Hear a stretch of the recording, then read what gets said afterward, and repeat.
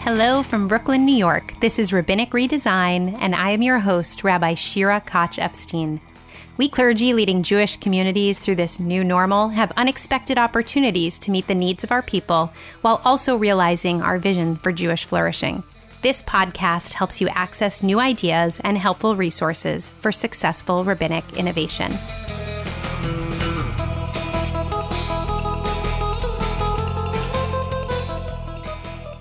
How might we use technology to create meaningful streaming and interactive worship experiences, even if we are not technological experts? This week, I got to catch up with my friend and colleague, Rabbi Daniel Bogard, rabbi at Central Reform Congregation in St. Louis, Missouri. Daniel is a tech hobbyist and a rabbi who cares about ritual, and with incredible generosity is sharing what he has learned about how to use free technological solutions to stream images of the Siddur while also moving seamlessly from live interaction to pre-recorded video.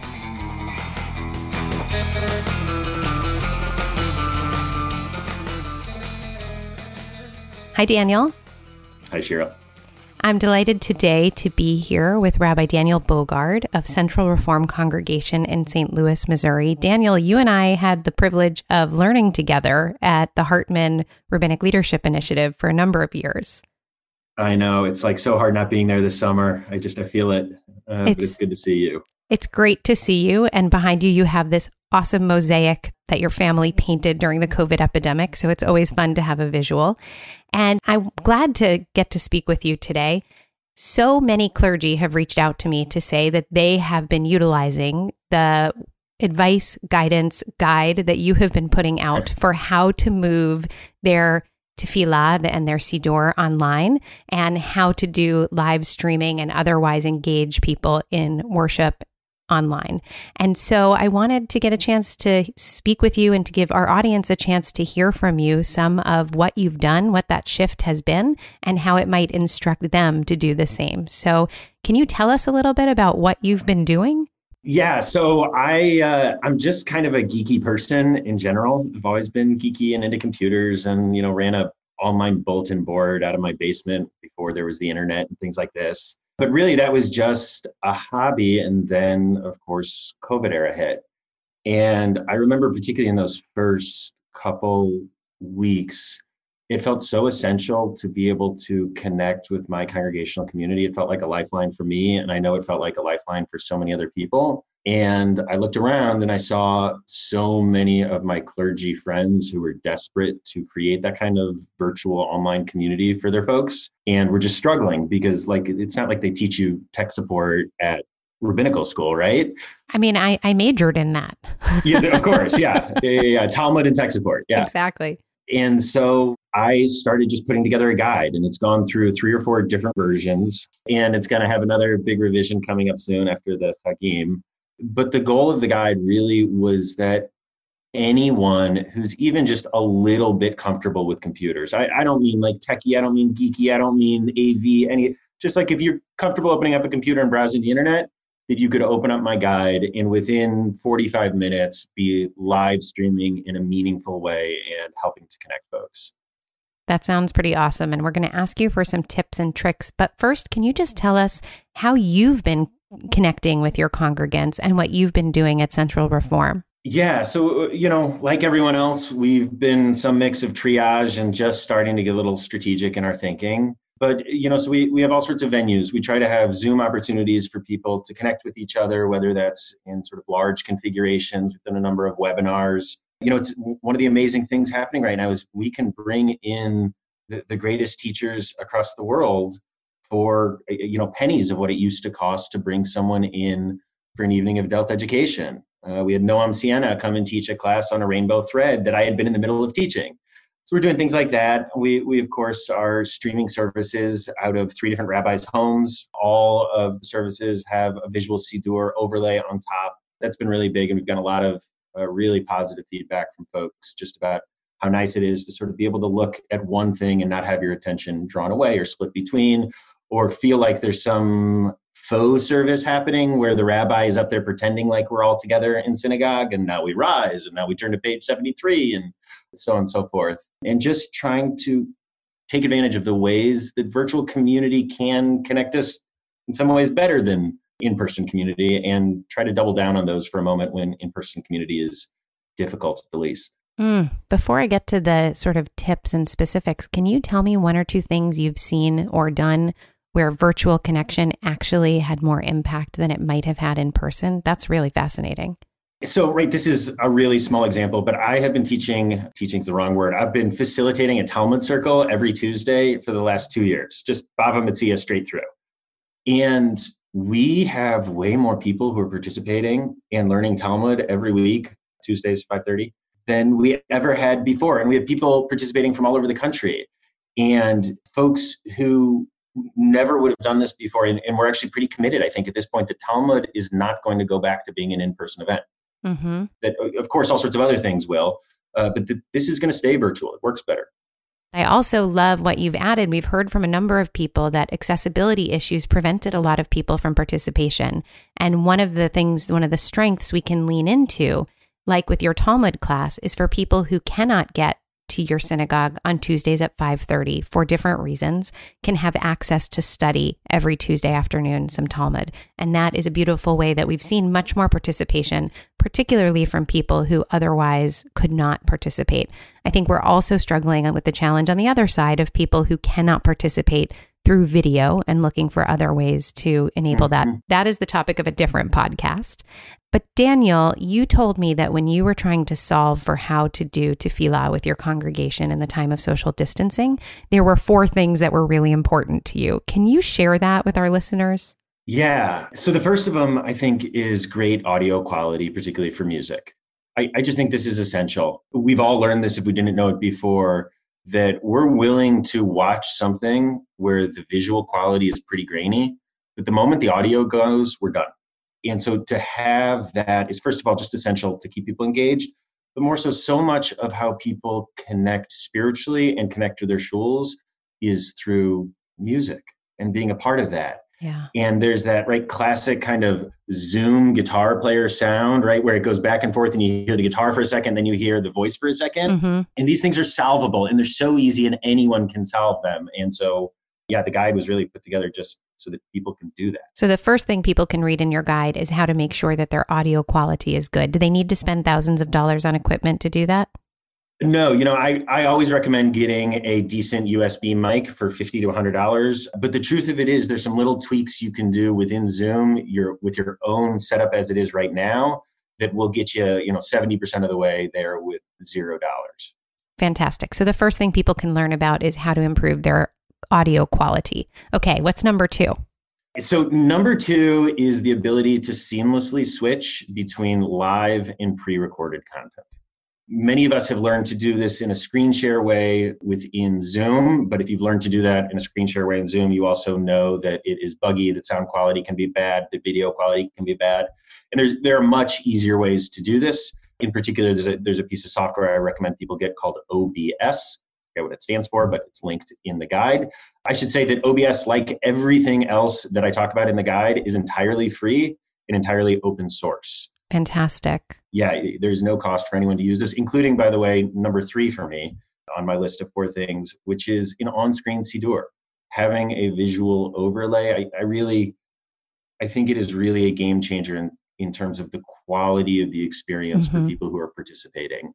And so I have made now these are very reform style. So if you're from a more traditional background, you're going to need to supplement them, but a Kabbalat Shabbat Siddur, Shabbat morning Siddur, and I'm in the middle of making a Machzor, all of which are totally available and free for anyone who uses the guide to take and to edit and to make your own and to add to and so on and so forth. That is so generous. We're going to link to that on our website. And I also know that various movements have also created tefillot that can be put up on websites for those communities that do worship together online. So people can look to their various rabbinic organizations or their seminaries for those guides. And we're also going to be linking as many as we can from centerforrabbinicinnovation.org. But Daniel, so we had quality audio, seamlessly integrating pre-recorded and live material, and putting the words on the screen. And I think you told me including the Hebrew, making sure you have all of that. What is your 4th tip for everybody? So the fourth one is bringing this all back to Zoom. And this is the place where I don't think we're doing best practices in our own community because, we've all got 1,000 moving things and we can only fix what we can fix. But I don't think we're doing enough Zoom. I don't think we're giving enough opportunities for folks to really see each other. And I've seen the power of Kabbalat Shabbats from other communities where you've got all of these folks seeing each other on Zoom or everyone lighting Shabbat candles together. So we're not doing it in my community right now as much as we should, but my guide takes you through how to do it. Got it. And what I mean by how to do it is how to take these first three things: great audio quality, seamless integration of pre-recorded content, and the visual Siddur, and put it all back into a Zoom meeting so that all of your participants and everyone who's there in your community can experience it. That is great. And we're going to link your guide on our website at centerforrabbinicinnovation.org. One thing I want to ask you, Daniel, so I happen to be one of those rabbis who is not particularly tech savvy. I can use Zoom, but I find like you said, when I'm putting up a presentation, I'm distracted by the presentation. It's hard for me to be relational with the people that I'm teaching with. So the things that you're recommending in your guide, first of all, how much tech background do they really take to implement them? Is it better to find someone in your congregation who has that skill set? Do you think rabbis and cantors and educators can learn how to do this themselves? Can you just give a little bit, as someone who you said was a computer hobbyist, it came more easily to you, but can you give some advice on what you've noticed or what you know about being facile enough to do this at the same time we're trying to do the parts of our job we're trained for? Exactly. I had totally forgotten this until you asked the question, but actually the guide started because we have 5 rabbis in our congregation of very, what a blessing. Amazing rabbis. I feel very lucky to work with the folks I do, but of quite a wide spectrum of technology, comfort, and talent. But originally I wrote this guide as a step-by-step guide for the folks in my office, including the administrative staff, to be able to set this up on the rabbi's computers and run it.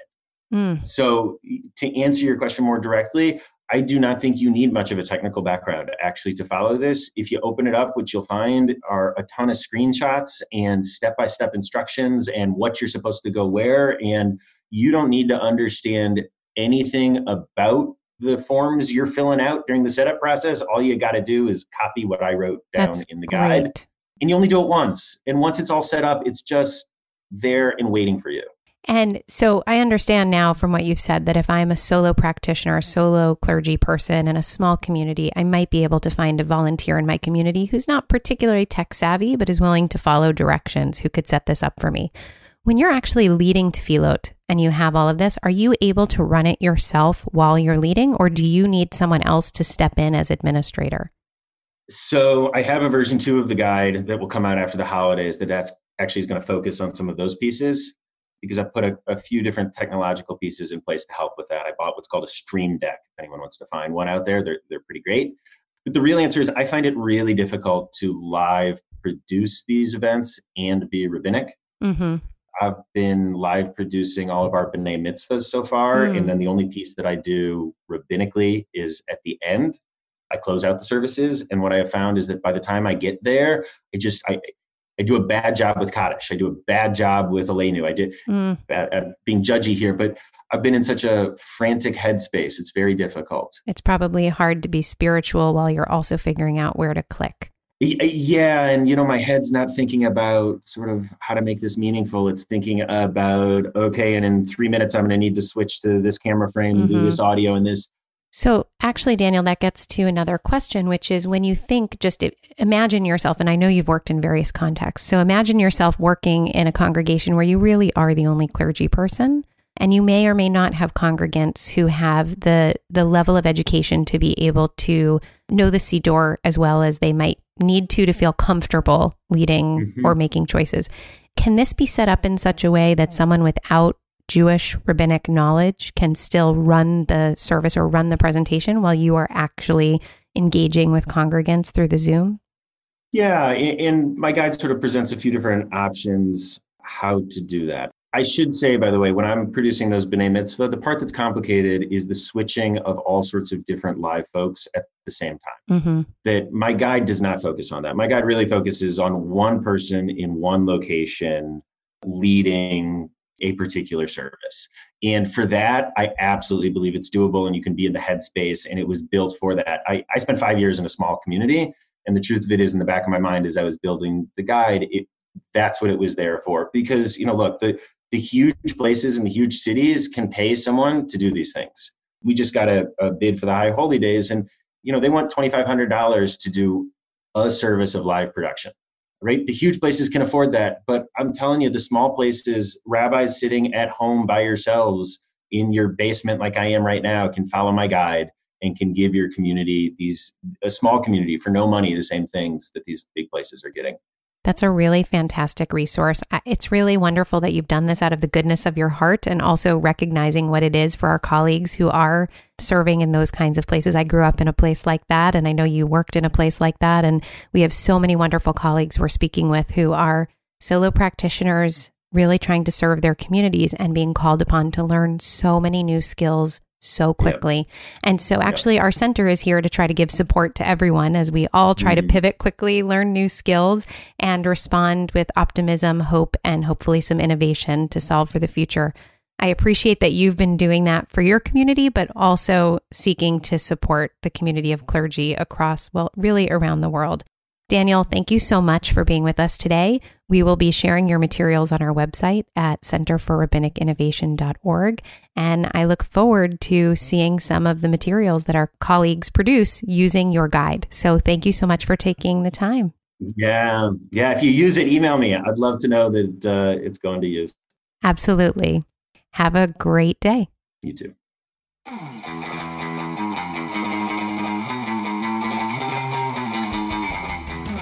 I already knew that Daniel is a talented and generous rabbi, but I'm so grateful that he is sharing all of his wisdom with us for free.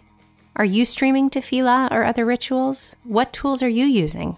Let us know on our Center for Rabbinic Innovation Facebook page, and find out more about Rabbi Daniel Bogard and access his free, detailed, user-friendly, and shareable guide to planning, creating, and hosting your own interactive online tefillah at our website, www.centerforrabbinicinnovation.org/podcast.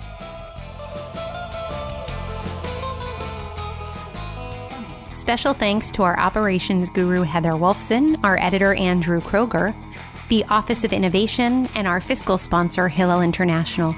This podcast is a program of the Center for Rabbinic Innovation made possible thanks to the support of the Jewish Community Response and Impact Fund.